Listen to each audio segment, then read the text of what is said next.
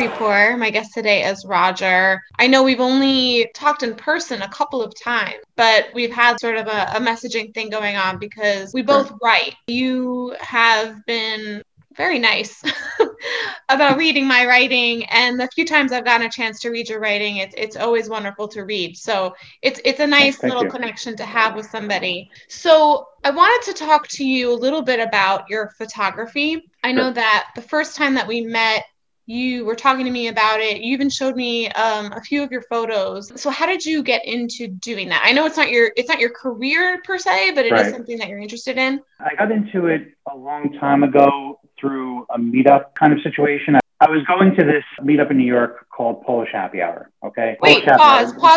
Are you Polish? Okay. I am not. I did have numerous Polish friends and acquaintances. I had some coworkers that were Polish, and through them I met other individuals, and they actually that group became like my main social group for quite some time. So I won't get into all the drama here, but we kind of migrated away from Polish Happy Hour at some point, and a friend of mine, Anna, had created this other splinter group or side group called Euronation, and it's important to pronounce that carefully because people have made fun of the pronounce Euronation if you say it too quickly. So I think you got that. So basically, Polish Happy Hour, we felt, had grown very large, and it was more of a nightclub type scene rather than in the beginning when we started going. It was more low key, fewer individuals. Everybody had an opportunity to really talk to each other and in more of like a lounge type setting where we could hear each other, right? So that's what Euronation was kind of patterned after, right? To reduce the scale, right? But a lot of the same people and everything. Anyway, my friend, she realized we needed to promote it. Even though we had a core group, we wanted to get other individuals to come as well because, in the beginning, there were only a few people coming, and we just wanted to put something on Facebook and on meetup.com and get photos. So I happened to have, my mother actually at the time had a really nice camera. She was really into photography, like going back to when I was a child. That was still while I was living on Staten Island with my folks, and I asked her if I could How old are you in this scenario? Well, in that scenario, I think I was somewhere in my mid-20s. So I had asked her if I could borrow it. She had no problem with that, but I had no particular skill. It wasn't like I was uninterested in it, but I never had like a burning passion for photography at this point. So I borrowed the camera, kind of more of like a utility thing. We needed the photos, so I went around taking the photos. I think this was our third month in that I started doing that. And more people started coming. We were posting the photos. I got a lot of good feedback about the photos. I wasn't doing any editing. It was just straight out of the camera, shoot and post kind of stuff. I mean, I would get them up like literally an hour after I got home from the thing, or even the next day in some cases, but pretty quickly.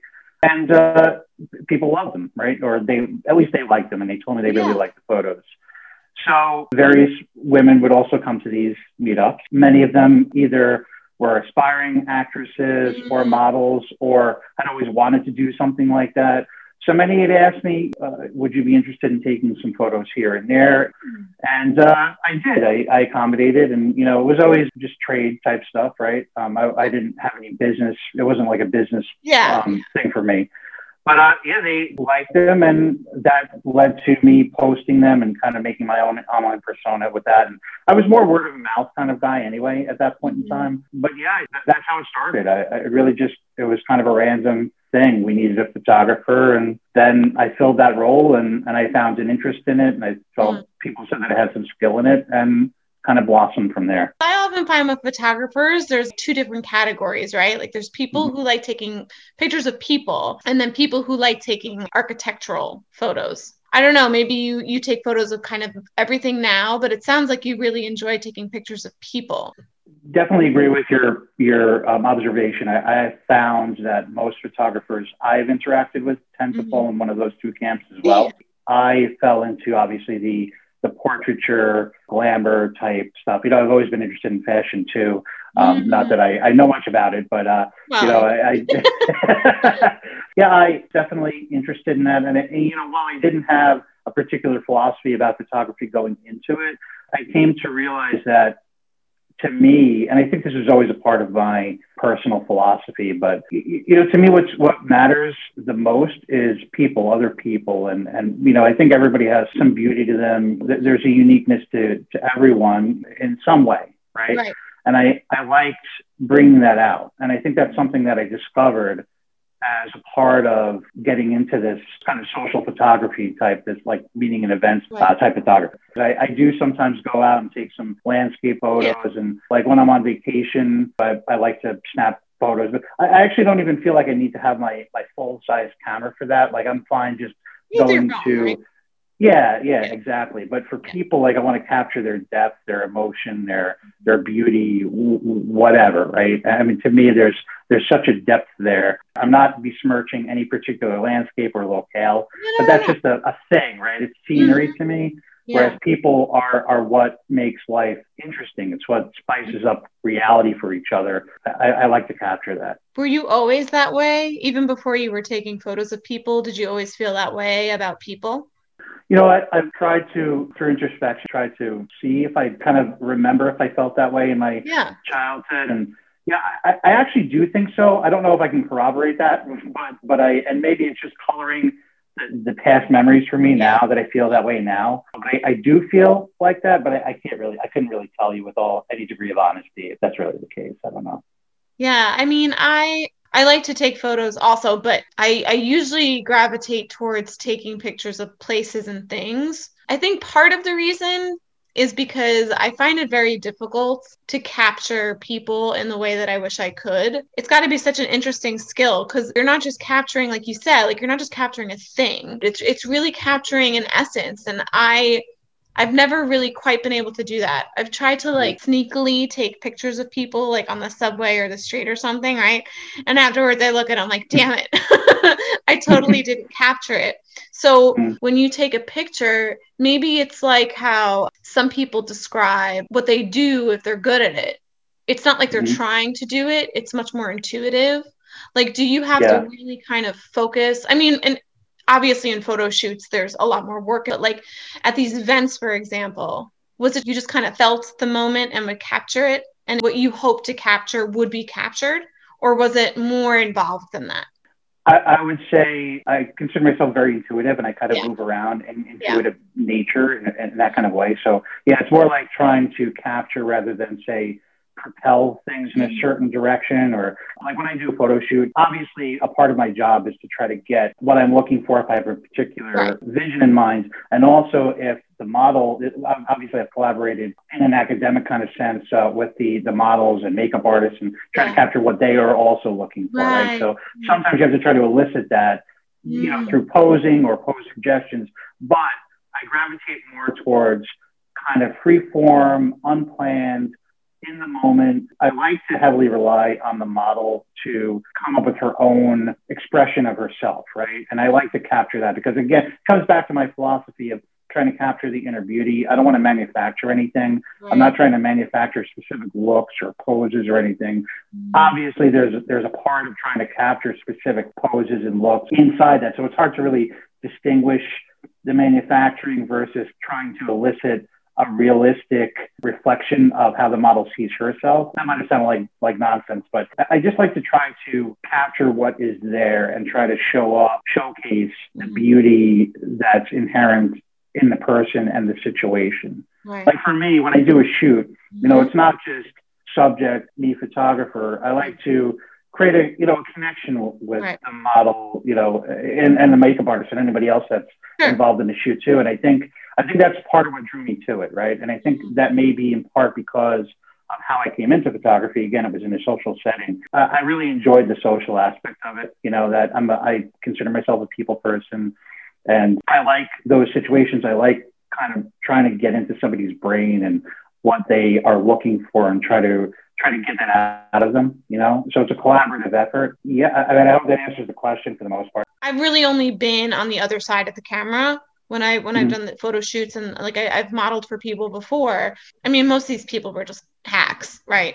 But the few that I met that I would consider like legit, They do sort of like what you said. You establish a connection. It's not just about making the model comfortable, but it's really about bringing out their natural, whatever it is, their persona, their character, everything. And it's about capturing that. Yes, you want a specific pose maybe, and you want to capture, a certain thing in certain lighting, but ultimately at the end of the day, it's about capturing the person. So that was always a marker in my mind of a real photographer versus, somebody who's just trying to get laid or something. Right. I mean, I'm sorry. It is part of yeah, it's a tough industry. They have, what is it? Guy with Camera, DWC. There's so many of those. People that are using sites like Model Mayhem totally inappropriately. Yeah, there's a lot of toxicity in the industry. I mean, a couple of years ago, I think it was, there was a whole blacklist going around. Photographers were on this list. Known. It's like that broken step kind of concept. Like all these photographers were known to display very toxic behavior. Come onto the models, just do all these negative things. And the person who was posting this anonymously got threatened, and it came down and everything. But I mean, I knew some of these photographers. I've interacted in some way with a couple of them, or at least seen them interact within circles that I interact in or did interact in at that point in time. And yeah, you have to be careful. I mean, I heard a lot of stories. To me, and I always say this on a shoot, it should be a safe space. It should be comfort. It's comfortable for everybody. I mean, I've been in scenarios where it wasn't totally comfortable in the other direction. That's part of what led me to take a little bit of a hiatus from photography. Was it like a specific thing that happened that made you take a break, or was it just in general you needed to take a step back? Yeah, I mean, I did have a couple of experiences that were a little weird, and they made me question moving forward with photography. And there were other reasons, so I'm not going to blame it only on that. I mean, the thing is, I like taking the photos. I love composing. I love having the photo shoot. But the post-production, there's an expectation that you're also a Photoshop wizard if you're a photographer. Right. I mean, obviously they have retouchers. You can always use them if you have the money to do that. But, I think there is an expectation that you're a Photoshop wizard, or you spend the time doing that. And that was not my favorite. And I was not a digital graphic producer or anything like that.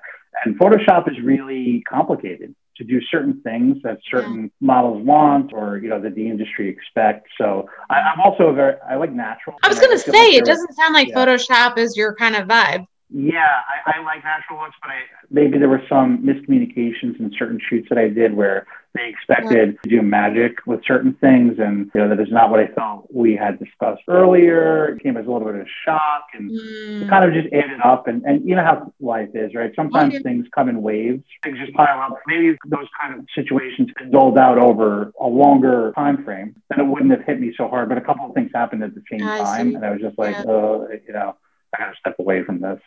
And how long ago was that? Well, I was pre-COVID, sometime in 2019. So what do you do to fill that void that maybe not doing photography has left? Has it left a void? My writing has increased significantly because of that. Rather than sit and struggle with a particular photo, work on a particular photo for 3 or 4 hours writing, but also cooking. I'm never going to be like a top chef or anything like that. No, but exactly. It's an enjoyable thing. And I think it's also creative, right? I think that I also realized that I don't want to sit there for 4 hours working on a particular photo, but I will sit there and spend 2, 3, 4 hours cooking something complex. Like, I'm really interested in that. I love it. You know? Do you have a particular cuisine that you like? Not really. I've gotten some feedback that I need to mix more vegetables into my cuisine, because so I will be doing that soon. But I don't have a particular style or ethnic kind of cuisine or anything. I'm open to anything. So in terms of your writing, I mean, I write and I do photography just like as a hobby. I enjoy both of them, but they sort of satisfy very different needs for me. I really enjoy editing photos. It's just such a zen thing for me. It really focuses me. And if I feel stressed out, it's just a good way to sort of tune everything else out and focus on a photo, and that's it. I find it interesting that you enjoy both so much, and that writing has even sort of taken over what photography was given you. Because writing for me, it satisfies something very different. So when it comes to your writing, why was that the natural thing to take over where photography left off? What does writing give you that photography gave you? Is it the same thing, or is it different? So, it's funny. I was actually thinking about this before, not in a what if Elena asked me this question kind of sense, but more of I don't know. I just had a lot of random thoughts today, and I thought about this particular thing.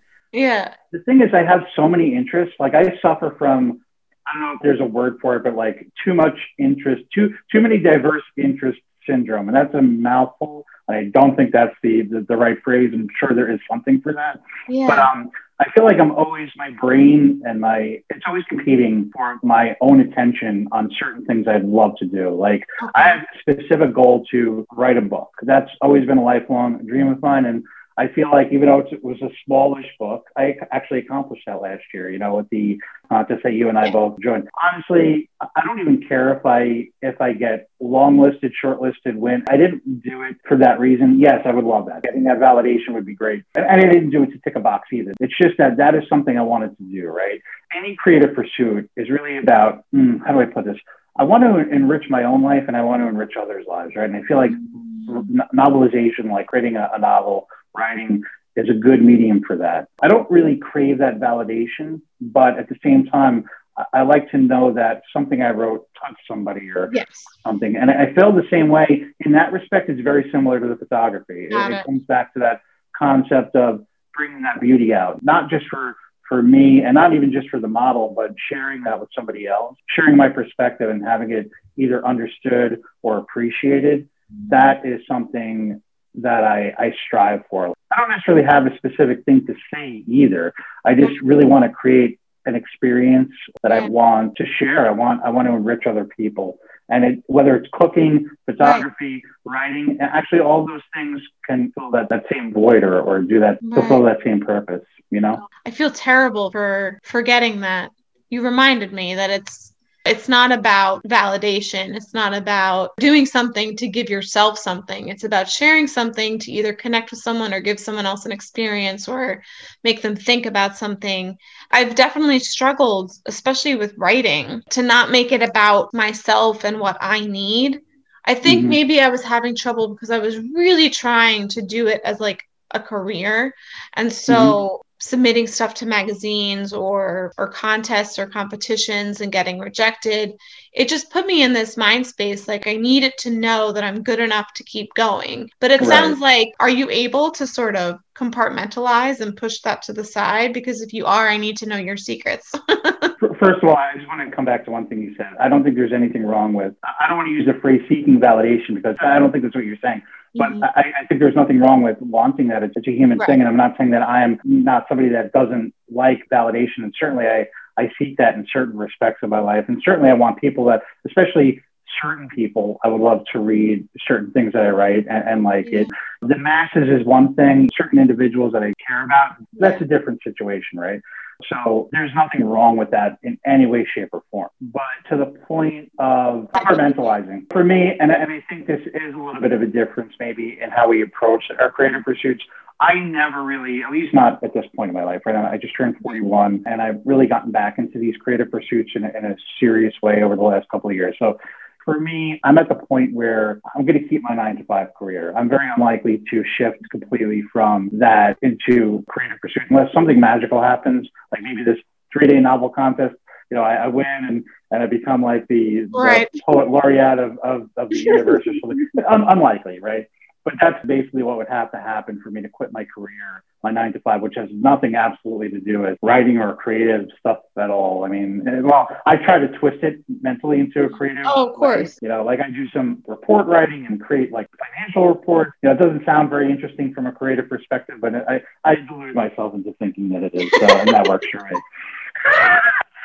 So the thing is, though, I can compartmentalize because I always know that's there and that's not going to go away. And I am ambitious in that respect as well, right? I have a completely separate, ambitious track for my 9-to-5-esque career, right? I don't want to just do the same thing there the rest of my life either. I want to grow in that respect as well. So for me, that's like me patronizing my own art, basically, with my 9-to-5. Like I'm funding my artist with that, Yeah. It's a funny thing. Like we were doing this opera in college, Marriage of Figaro, and we read because it's based off of a play, actually a trilogy of plays. And the guy who wrote it, Beaumarchais, he must have had like 20 jobs in his lifetime. Like in between being in and out of jail for like, causing revolts and stuff. He was doing a million different things. And so I try to keep that in mind sometimes, because I said this in the other episodes, how I'm very idealistic. And so I guess I maybe get caught up in like the idea of achieving like this grand artistic success. And that's going to be the thing to like latch on to, and that will make me feel whole. But you look at so many other successful artists like throughout history, and they've had like a dozen different jobs. Like they've worked in mailrooms. They've gone through all these different types of things to make money. They just also happen to be a very talented writer, musician, composer, whatever it is. And so I've been thinking about that more now, just because it's important for me to remember, like, it doesn't have to be this defining thing. It could just be like a thing that you have, and then life kind of happens around it. And it all kind of connects at the end of the day. It's hard sometimes. It's hard when you're really passionate about something, but I'm glad that you're able to compartmentalize, because it can be, from my experience, it can be a real detriment to your passion. Like it could make you even want to not do it anymore, just because you haven't succeeded at achieving this idea in your head. But it doesn't have to be that. It could just be a part of you. I definitely think part of my philosophy comes from, or my ability or thinking that you can compartmentalize comes from my father, because my father, he worked for like 35, 40 years at the post office. And if he ever listens to this, he'll probably kill me for not remembering, how long, but not really. He's not even, but, like between 30 and 40 years, I think, but he's never his passion. I respect him highly for sticking to that career that he never had any passion for, because he was always interested in writing. He was always interested in creative pursuits.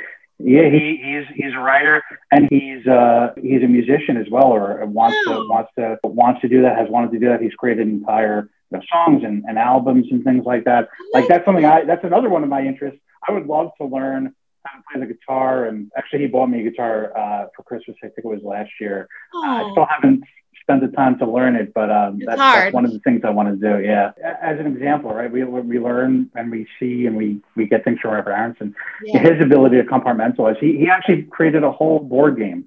It hasn't been published. I still think he should, like, literally. We played it as a start to finish playable board game. And that's a huge accomplishment. I mean, it took him a long time, but he did it. He dusted off and perhaps upgrade it or, modernize it a little bit. And because I'm also programming skills. So we were talking about digitizing it and maybe trying to go at that way. But he's like the ultimate. He was able to compartmentalize like his career and then his creative pursuits. And I think a lot of how I have developed the same kind of thinking is from that. I don't think I even thought about that outside of the context of this, like before this conversation. So thank you. You brought that out of me. Like, did you notice this growing up? But I mean, it's hard, right? Like you don't necessarily see your parents in, I guess, a broader way until you're older. Right. So what about your mom? My mother was also very creative. So my mother passed away about 10 years ago. But she also had artistically creative.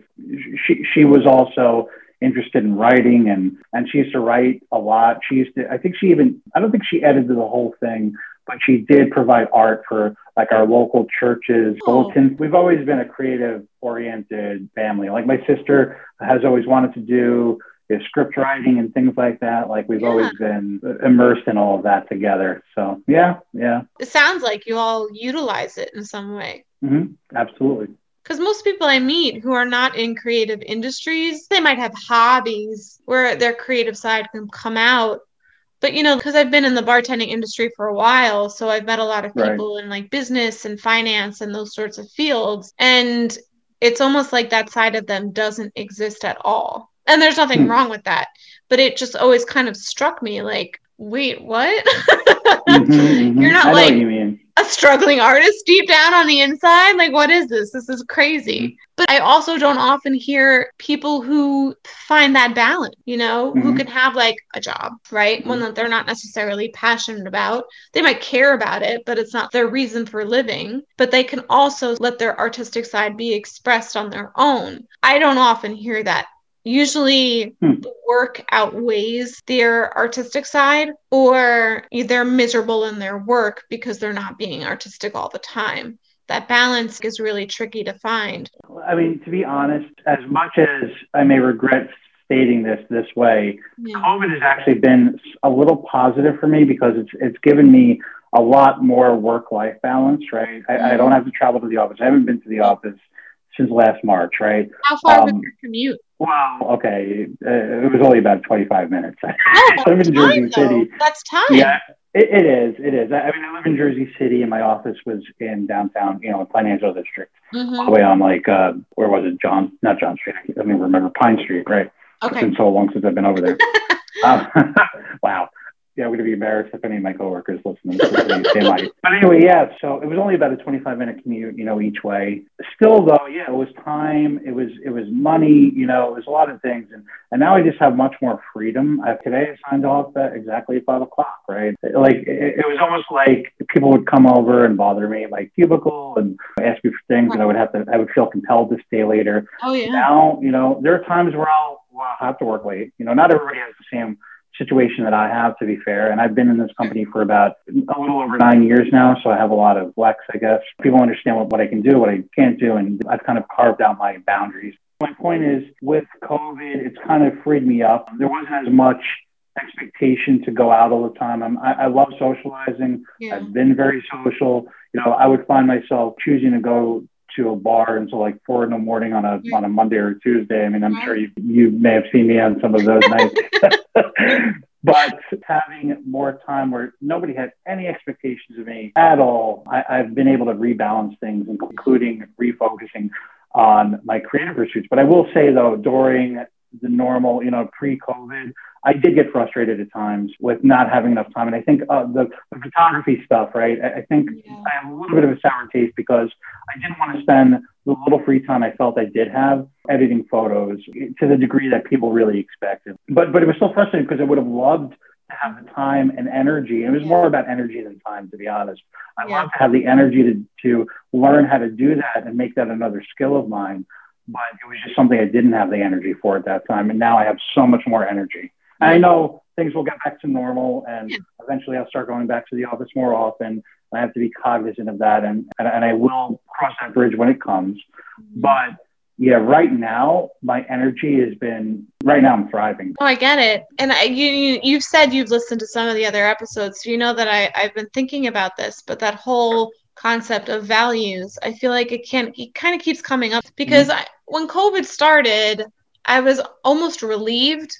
I felt like the world was sort of barreling to this burnout point, for all the reasons you said, like, between people's commutes and then the decompression after work and then maybe gathering yourself to either cook dinner or have dinner or go to the gym or whatever, play with your kids if you have kids, walk the dog if you have a dog, and then like trying to sculpt out this little bit of time for yourself to do whatever it is that makes you feel fulfilled or that your purpose is being fulfilled.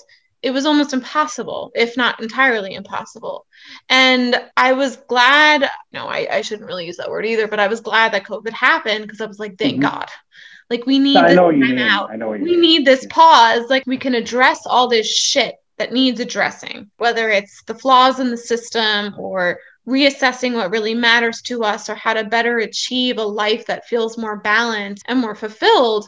I would say some people did that work, but I wouldn't say that systemically or societally that has necessarily happened. Like, that's kind of why I get angry when people say like, oh, let's just get back to normal. Because I'm like, but what was normal? Normal wasn't working for so many people. And I'm not even just talking financially, emotionally, energetically. Like, all of those things really do take a toll, even more than like not having enough money. Because at the end of the day, yes, economic security, I think, would solve a lot of issues, but also feeling fulfilled, knowing what your purpose is and having that time to really pursue it, I think makes people way less stressed out and way less depressed than they would be otherwise. So I'm glad that for everything that went wrong and the tragedy that it was, that COVID was able to do that for you, because that was really what I was hoping that so many people would get out of it. Just because I think it was something that either we didn't really necessarily want to address, or we were distracted from, or we didn't even have the time. For you in the corporate life, like, do you think it will go back to the way it was entirely or not so much?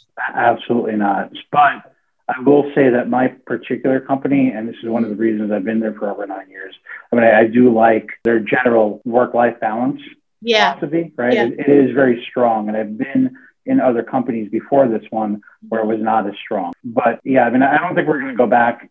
Right now, our target date is April 1st to start the slow roll back to work. I don't think that's going to be the date personally. I don't know that for sure, but I think it's going to be later in the year. I do think that even when that happens, it's not going to be anywhere near what it was. I mean, if they've given us surveys to ask, what would we want the most? Like I actually filled out something that said, come back once a month. Like me personally, I would prefer never to go back to the office, to be honest, maybe once in a while, because I don't see any real, I mean, this was like a tabula rasa for me, blank slate, right? This really made me assess all my relationships, every type of relationship, right? Yeah. Every single type of relationship. And I don't know that I need the same things that I thought I needed back then, right? I don't need my coworkers, but I don't need to see them 5 times a week. Or I was working in the office like 3 or 4 times a week. Once a week is fine. Once a month is fine. And I can still get everything done, and they can too. And I think that's what's going to happen. I think it's going to be much less time in the office. These companies are going to realize that they can save a lot of money on real estate by reducing their footprint, moving a lot of people to remote work. It worked in our company. At least that's what we've been told, that the experiment succeeded in the sense that we're just as productive as we were before, even more so in some cases. I think that alone, right? The fact that we've done good as employees, the company at large has done well for itself, despite everything going on, is going to just lead naturally to a significant change, right? A paradigm shift, or whatever phrase you want to use. Right. Also, probably just because they can save money by not having as many, like I said, not as many people in. So why not do that? I've heard conflicting opinions on this, maybe like 70-30, like 70% of people feeling the way you do, but then 30% of people, and this I could understand really, because I'm like this. I can't separate like my home from other stuff. So if I was bringing my job home, I would have a lot of difficulty focusing and separating where my workspace is versus where my home is. And, some people, I mean, you've proved that you're very good at compartmentalizing, so it makes sense that you'd be able to separate. But I feel like a lot of people, they're not able to energetically separate their workspace from their home space. And so those are the people that are like, no, like I want to get back to work. And I've had some customers who are just like, I miss being around my coworkers. I miss going out to drink every night. I mean, these are people who drink way too much, in my opinion, but whatever, right? So there is a segment of the population who definitely feels that way. But I think what your company is doing is smart. Like they're asking you guys what you want. Because I think that ultimately will be the right way to approach it. 100% agree. I think flexibility is the key going forward, right? Because the corporate overlords, I'll just use that phrase, I think they're starting to realize that psychology is a major influence on how productive people can be. It's not a one-size-fits-all thing, right? No. I absolutely agree with you, right? That split exists where and I think your percentages match the kind of conversations I've had. I think it depends on industry. Yeah. And I think it depends very much on age groups, right? And I think family structure has a lot to do with it, at least through the conversations I've had. Because I know, and I don't mean to cast any shade that's not intended in this comment. No, not on you at all. Let's go. Not on you at all. No. I think some people like to have a place to get away from their, spouses and children. And when you talk about compartmentalizing your home, that's increasingly difficult the more people are in your home. Let's put it that way, right? The more kids you have, depending on their ages as well, that is difficult. I don't have that, right? I don't have that problem. I'm just me. I'm here. Right. I'm here by myself. So for me, I don't have any distractions. Any distractions that I have are self-made problems, right? Like I have a lot of willpower. I can put those things aside and just not get distracted by those things. But yeah, for others, they have external distractions, right? I think having a workplace to go to for these people is an escape. And again, that's what I meant by not throwing shade, right? I don't think there's anything wrong with thinking that way about a workplace. Yeah. That's not for me though. Like for me, I don't need to escape from anything. I can swivel my chair and turn on Netflix at 5 o'clock. I've done that literally, but it's not for everybody.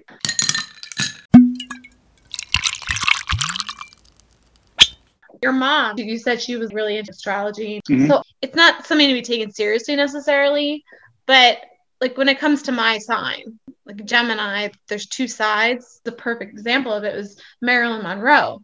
And one of my favorite anecdotes about her, she was out with a friend. I forget if the friend was a reporter or something. Marilyn, she was all kind of like, she had like a scarf over her head and she was dressed very demurely. And Marilyn Monroe turns to the woman and she goes, well, do you want to see me become Marilyn? And she's like, sure. It wasn't even like she did anything, right? But it was like she transformed, like her posture changed, her mannerisms changed, her whole face changed. And all of a sudden, people who were walking down the street that weren't even glancing at her started to turn and stare. And then, like, all of a sudden, there was like this huge group of people around her, like asking for autographs. I'm not saying there's truth to it, but she was an example of somebody who definitely had two sides. And maybe we all do. But I just thought it was funny that she happened to be a Gemini. Of course, there's nuance to everything. And, you know, she was an orphan and she changed her name and she became famous. She changed her hair. She definitely had a need to escape into her persona because her own life had been so difficult. So of course she would create this person to become. Logically, it totally makes sense. I don't necessarily think it has to do with the stars. So, you know what's funny? And that's interesting, right? Because, so the thing is, like, I grew up, like, when I was much younger, like, very, very young, I think I was an introvert, or at least I thought of myself as an introvert. Sure. Later. Like, not even at the time. I don't think I even knew the concept of like looking back on it, you mean? Yeah, exactly, right? I think I was an introvert because I would just not want to deal with anybody. I just wanted to be by myself and play my video games. Didn't want to go out and play b-ball with the neighborhood kids or anything like that. Like, I remember my neighbors, male and female, tried to hook me up with, you know, I mean, it's like mid-teens and stuff like that, tried to hook me up with other women in our social circle, like extended social circles. And I was like, you know, I was like, whatever. I just wanted to be by myself and do my own thing. But then I feel like in college, I completely went in the opposite direction and became like a complete extrovert. I think I'm like an ambivert, you know what I mean? That's a term that I only came to know like within the last couple of years. I think I have my times where I just want the entire world to go away. And I have my times where I want to be immersed in society and be with others. And I draw a lot of energy from that. Maybe there's a duality in that. I don't know, you know, but coming to find more and more people describing themselves that way, maybe that's just more common and normal than we think. I don't know. It's still something I think about a lot, at least. Everybody definitely does have a duality. It's just a matter of what the ratio is. It's human nature to want to define yourself and identify who you are. Like, I know I grew up doing stupid quizzes and magazines to figure out like what personality type I am, right? But it's almost like an affirmation, and there's something empowering about that. And so I think when it comes to like anything else, like being an extrovert versus being an introvert, you know, you wanted to know who you were. Now, and I would say I'm seeing this in multiple aspects of people's identities, everything's kind of becoming more fluid. I don't know if it's because people are becoming more empathetic just because we're realizing how hard life is for everybody. So it's just kind of like, you know what? You don't want to be around people today. I get it. Just be what you feel in the moment and be whatever feels true to you. I think it's a much healthier way to approach life. More just about like, no, like this is how I feel today and that's how I'm going to live today. No, I agree. And I think it's important to remember that other people are going through that and just be open to moving things around, like rescheduling things if they feel like for people to ask for that, right? For them to ask for, hey, I'm not in the best mood today.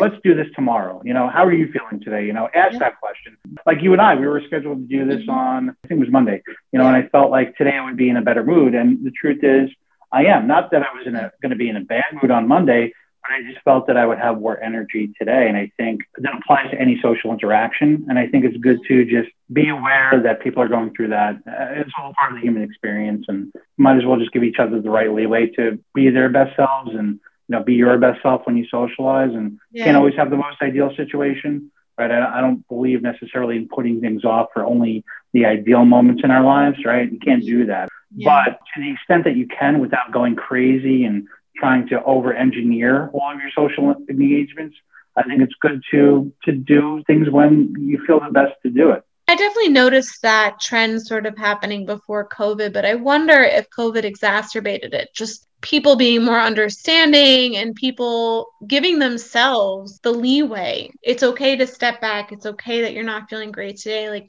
I don't know if that's related to COVID or if COVID sped it up, just because going back to what I was saying before, how I thought COVID would sort of give people a pause to reassess what's important to them. One of those things being, your emotional health. And it doesn't have to be this go, go, go mentality all the time. And if I don't show up, it's the end of the world. Or if I don't feel like going, I'm a terrible person. There's more courage now. And I also think there's more understanding that people are kind of going through that. And it's okay. Precisely. I agree. It's an interesting development. I really hope it does continue on that trajectory, because I think it's one of the positives to come out of this whole period of our existence. More empathy and more understanding. What's more important to you, just embrace that. And whatever you feel like is your truth, just embrace that. Because ultimately that is what matters. It's not necessarily your job or, all the other things that we were told before deserve importance. You brought up the word empathy. I was going to use that word myself.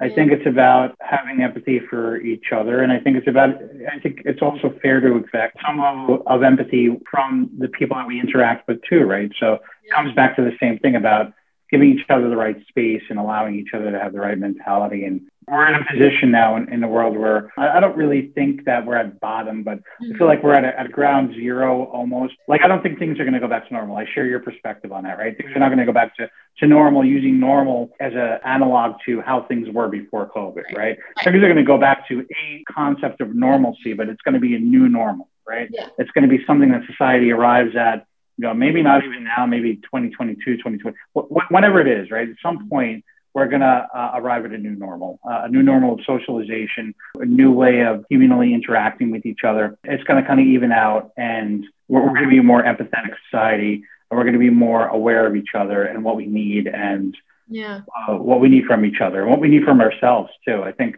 there's probably been a tremendous amount of introspection that maybe people in the last few generations haven't really gone through, at least in our generation hasn't really gone through. And it's probably significant. I think a lot of people don't really think about their own lives in that kind of way, in that philosophical way. And I think a lot of people have been presented with both an opportunity and maybe even a need to do that.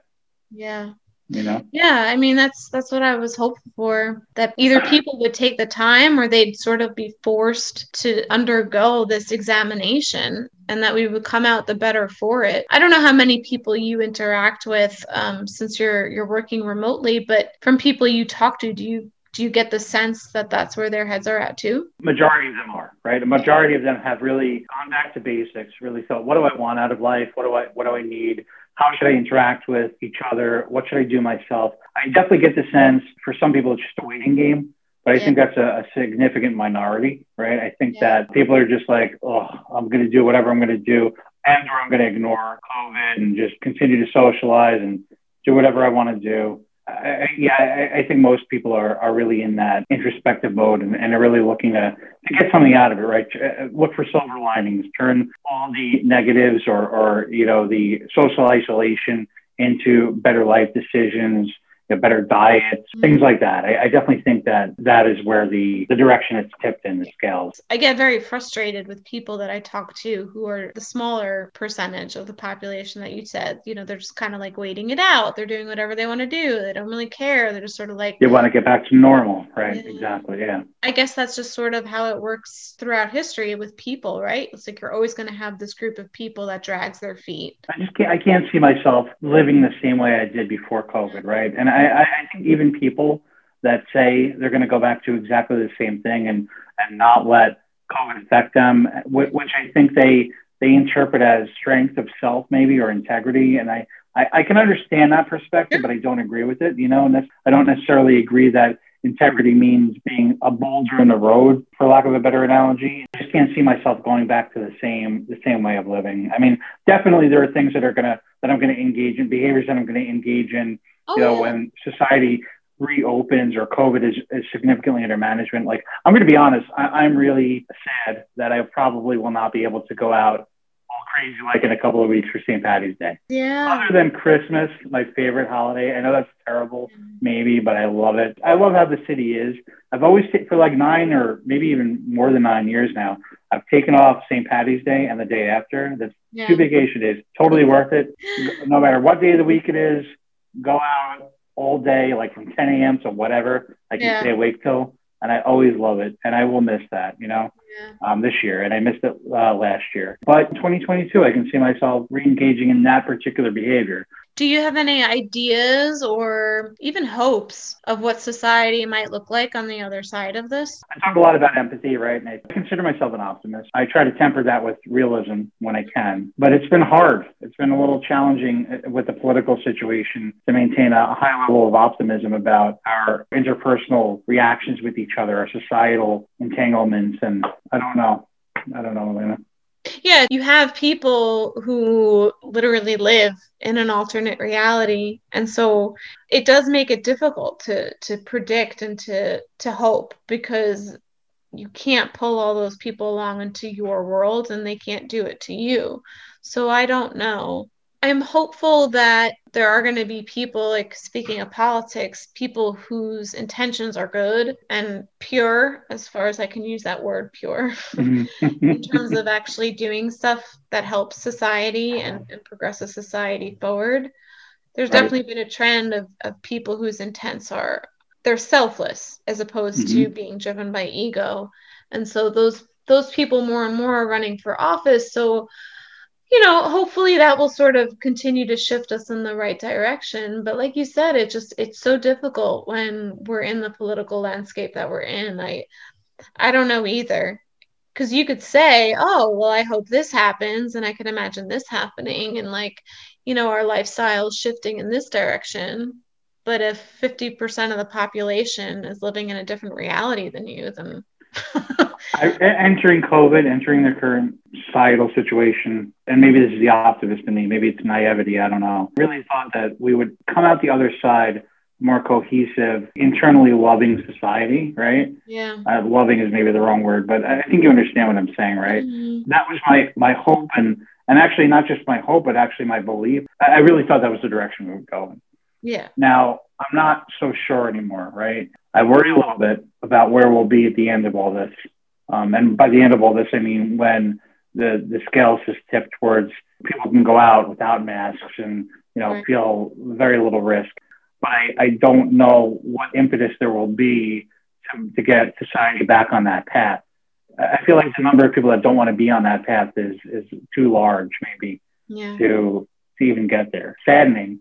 COVID has really revealed a lot about American society, human society in general, but also the American psyche, right? Yeah. I'm starting to feel like even some philosophies that were around in 1776 were maybe toxic and have carried forward in a way that led us to where we are now, right? I'm no politician. I'm no expert on political science. This is just a layman's perspective completely. Sure. I've watched Hamilton, so maybe that makes me a little bit of an expert. I don't know. But other than that, I pretty much, joking aside, I do worry, but I still hope, right? I still hope that you have to hope. Yeah, exactly. I mean, I just hope that people will start to get on board. I'm not saying everybody has to agree with what I think or what collectively the other side thinks. That's never going to happen, right? Mm-hmm. One side is never going to swallow up the other side. But I'm trying very carefully not to insult anybody here, because I understand perspectives can be born from many different things. Your environment, who you live with, your spouse, your family, the area you grew up in, your geography, right? Your race, all of that helps formulate your current perspective on things. But I do hope that logic and reason and empathy will ultimately prevail, and that we will get back on that path as a country and as individuals. I just don't know right now, you know? There are a lot of people who have had their opinions about COVID since the beginning. I want to get back to my life. I miss my life. And they would say, I feel like nobody cares about me. I feel like nobody understands me, and no one sees me, and no one is understanding how isolated and lonely I feel. It was crazy to me that they were saying this, because I'm just okay, you don't think anybody understands how you feel? Like, how do you think basically everybody in this country feels like right now? They feel the exact same way that you do.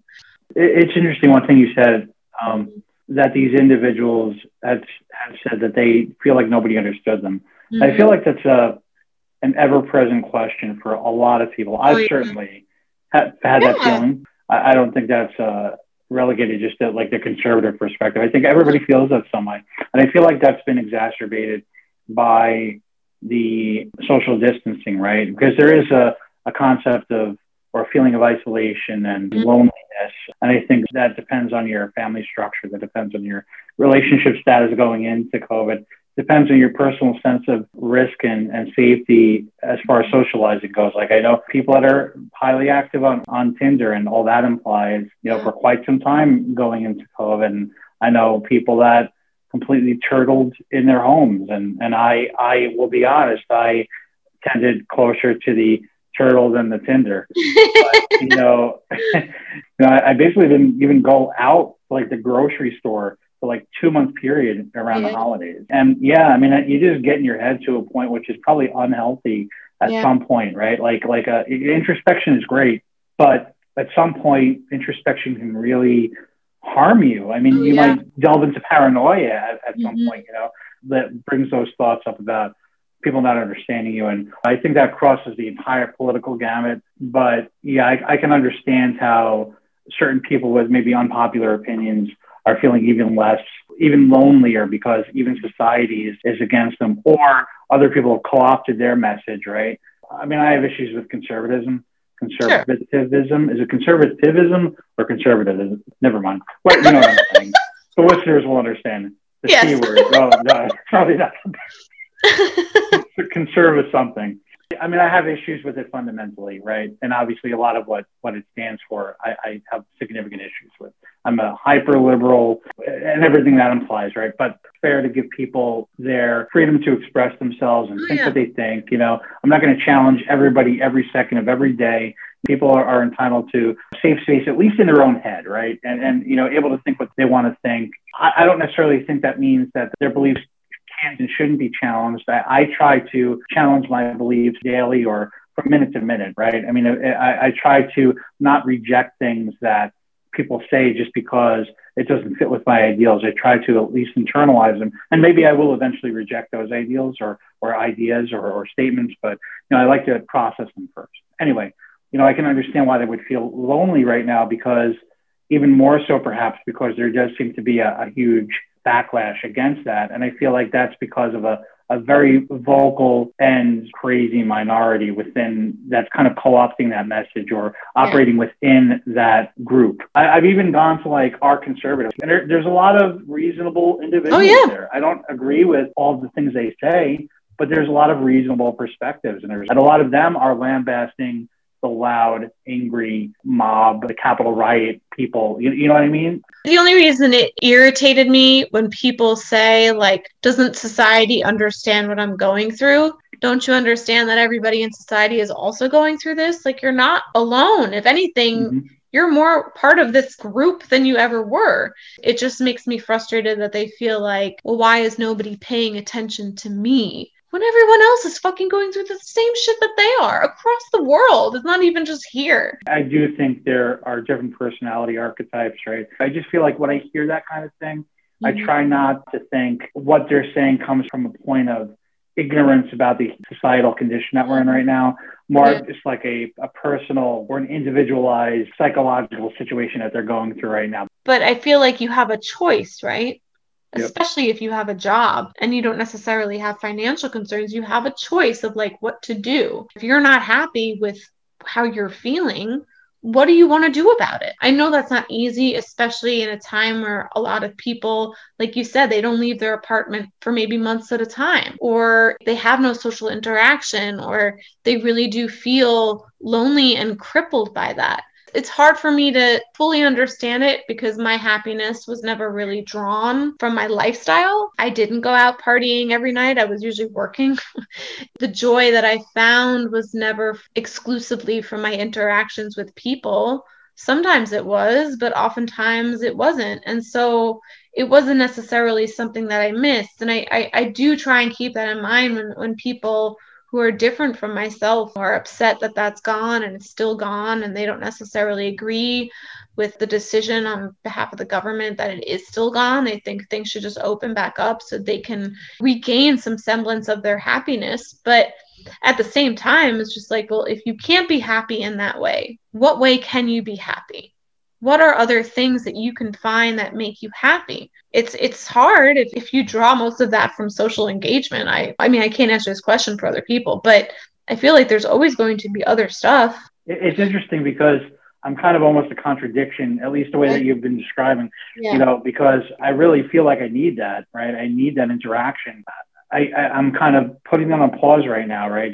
But I still think that, this sounds so corny and I'm sorry, but the song will come out tomorrow is a thing I kind of always keep in the back of my head. Nothing is, and that's kind of like how I think about depression in general, right? And I don't mean to speak for anybody that's clinically depressed. Like, obviously I don't have that experience, and I don't want to diminish the way that they think, but whatever's going on today, there's an end date, not in the sense we're going to go back to exactly what there was, but there's going to be an end date for the crisis, right? And you're going to be able to go out and interact with people that are an even keel with you about how they think about COVID. Right now, there's almost a dichotomy between people who don't want to interact with society, and I'm probably in that camp mostly because I am worried about contracting and maybe dying from COVID. Like, I just don't feel like the risk is worth the reward. But there's another camp that feels like either the risk is worth the reward, or they're in a group where they can just go out, or they feel like, screw these over-regulations, we should just reopen and let the chips fall where they may. But at some point, those two groups are I think, going to come together. The group that's really worried right now, they're going to become less and less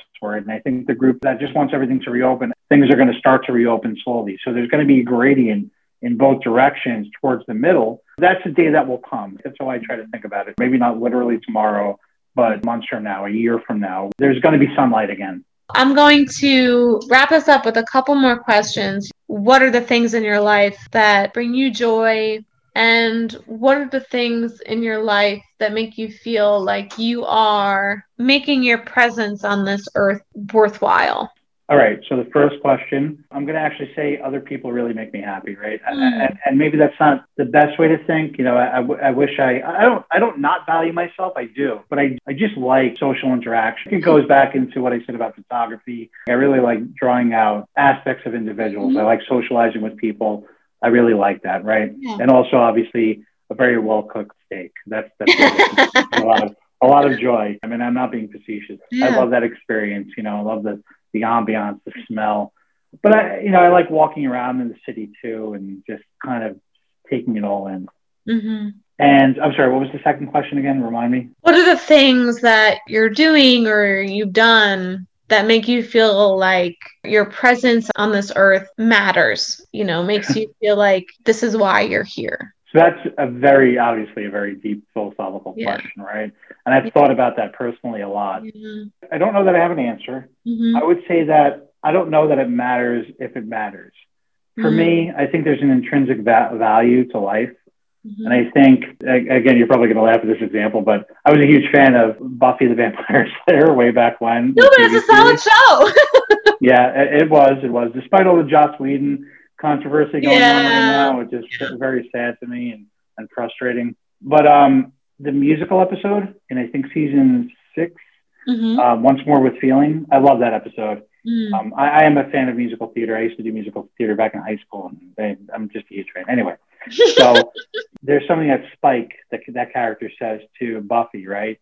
When she's going through her, I don't want to spoil the show for any of your listeners, but he makes this phrase, life is just this, life is just living, right? And I've kind of internalized that. And I feel like life, I really do intrinsically believe, and I don't know if I can explain why I believe it, but I do feel like life is worth living for itself, right? I don't know that I have any external, holistic, or cosmic feeling about what worth life has, other than that. But I do feel like personally, I do feel very strongly about empathy and uplifting your fellow man and woman. And I feel like doing the best for each other is what I derive purpose from. My purpose, if I have one, is interpersonal betterment of each other. And I fail at this sometimes. I don't always do the best. I don't always succeed in this. I've certainly snapped at people and done things that I'm not proud of, you know, and things like that. Yeah, exactly. We all do. That's a part of human socializing. But I think this actually ties back into what I said about writing, right? I want to share with people. I want to uplift people. I want to make people's lives better. I don't have a specific way of doing that or a method of doing that. Certainly nothing holistic, but I think our interaction with each other is extremely important. I think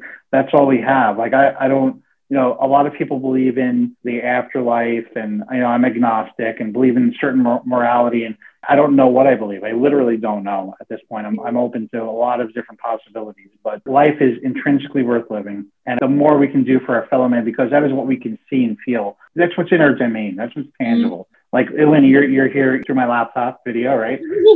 But we're interacting, right? And if I could uplift you in some way, like this conversation has uplifted me, I'm happy to have had this conversation, have this opportunity to share these thoughts, and I'm happy to hear yours. And every single moment that we interact with people is a moment where we can go one way or the other, positive or negative, in some way. I just want to choose the positives whenever I can. And I think making lives better for each other is a good goal. Yeah, you know, a lot of times I get frustrated. Either I'm getting older or it's just whatever, society going the direction it's going. I get mad when people aren't considerate. I get mad when people are rude. It takes zero effort to not be an asshole. Just do it. It doesn't cost anything, but you phrased it in a way that's much nicer.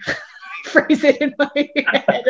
But I totally understand what you mean. I like thinking of it that way. It's that you can make this choice to have a positive impact on people around you, and whatever other baggage you might bring to an interaction, it doesn't even matter. It's just about the interaction and trying to make it as positive as you can. And it's a wonderful thought. I love that. I'm going to try and keep that in mind for myself. I always try to think the little things do matter, right? I try to at least learn, maybe not in the moment. Sometimes I'll think back on things that I did or things that I said, and I'll try to use it as a teachable moment for myself. I do think the little things do matter. It's almost like legal terms, felonies versus misdemeanors. Like those little misdemeanors, those things that we do to each other socially or in conversation or whatever, really does matter. Like, what's the purpose of being mean to somebody when you don't need to be, right? Yeah. Like, I had a recent interaction with a coworker. That individual tried to throw me under the bus. I thought about him later in this context, and like, why did he feel the need to communicate in that way? There really wasn't any particular need that I could see. Like, he could still communicate the same concept. If he erroneously thought that I did something wrong, he could have come to me in a more collaborative way. You can disagree with somebody in a collaborative way, in a constructive way. I wish people would do that. I try to live my life like that. Maybe I'm not even making a dent, but I think that's all we can do collectively anyway. It's like when people say, you know, why vote? Your vote doesn't matter. It does, though. Every single individual matters because that's how society operates. Now, if you make that decision, we just give up and say, my vote doesn't matter, my personality doesn't matter, then yeah, society is just going to be a cesspool of negativity. But, you know, if you operate in reality under the understanding that, yes, everything you do and say does matter, then I just think society at large will also, or holistically, will also be uplifted. And I think it'll be a more positive place for everybody. You know, I probably sound naive, but I mean, I just try to live my life that way. And I can only hope that other people will do that too.